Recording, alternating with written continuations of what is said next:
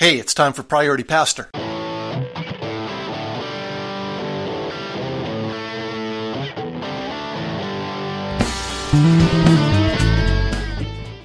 Welcome to Priority Pastor. My name is Darren Ride.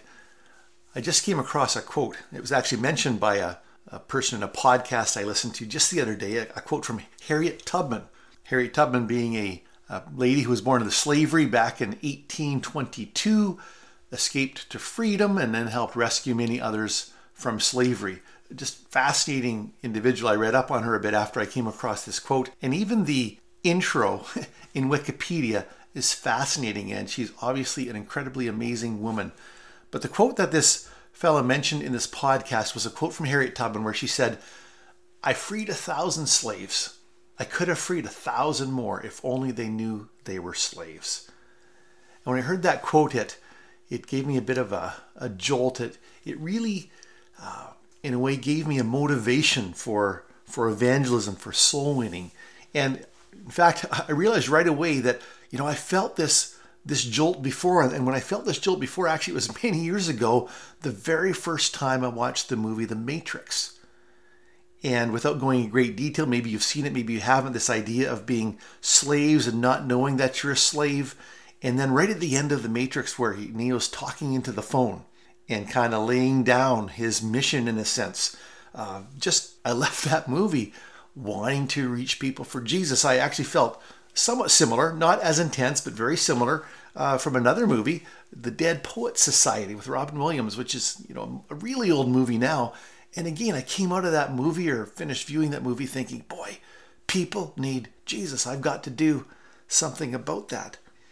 And, it's been interesting because yesterday I spent a good chunk of the day working on some evangelism training. I'm putting together what I'm calling a crash course in personal evangelism, about a 90-minute course that people can jump into here at the church I'm serving and just give them some broad strokes training for evangelism, but more of a workshop moving them into personal evangelism. And one of the principles that people need to hear as they're thinking about evangelism is that we tend to think people who don't know Jesus are more together than they really are.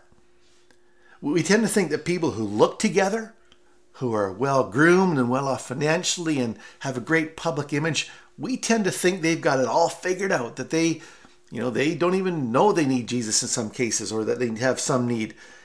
And the truth is, theologically, the truth is, without Jesus, they don't have it all together. And the experiential truth is that without Jesus, they know they don't have it all together. They don't know what the gap is. They know there's a gap, and they're trying to fill it with so many things.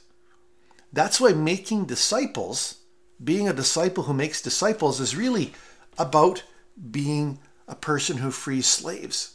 It ties right in with the message of Jesus. Jesus in Luke chapter 4, he says, "The Spirit of the Lord is on me, because he's anointed me to proclaim good news to the poor.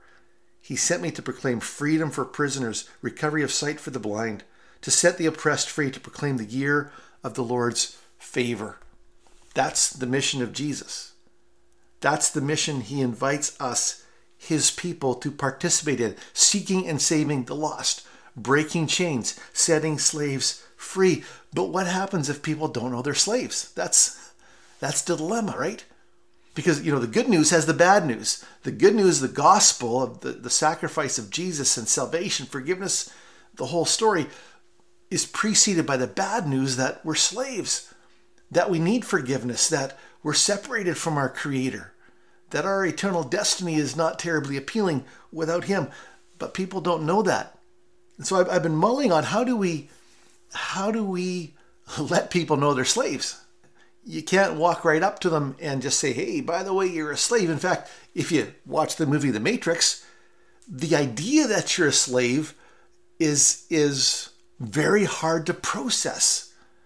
It takes, in the case of our spiritual lives, it takes divine revelation. It's a work of the Spirit to open our eyes so that we can turn, as it says in Acts, from darkness to light, from the power of Satan to God. But here's a thought I've had. Maybe those who are slaves will know that they are slaves. when they meet someone who's truly free. Let me say that again. Maybe those who are slaves will know that they're slaves when they meet someone who's truly free. Not just someone who spouts off religious terms, who tries to act like they've got it all together, but someone who's authentic, who is walking with Jesus, who doesn't have it all figured out, but knows the one who's got it all figured out, whose chains have been broken and is moving ahead. It's a thought I want to leave with you today. I know it's going to be rolling through my mind in the hours and the days ahead. Let's show them that there is such a thing as freedom. Then maybe they'll know that they're slaves. Thanks for listening. Press on.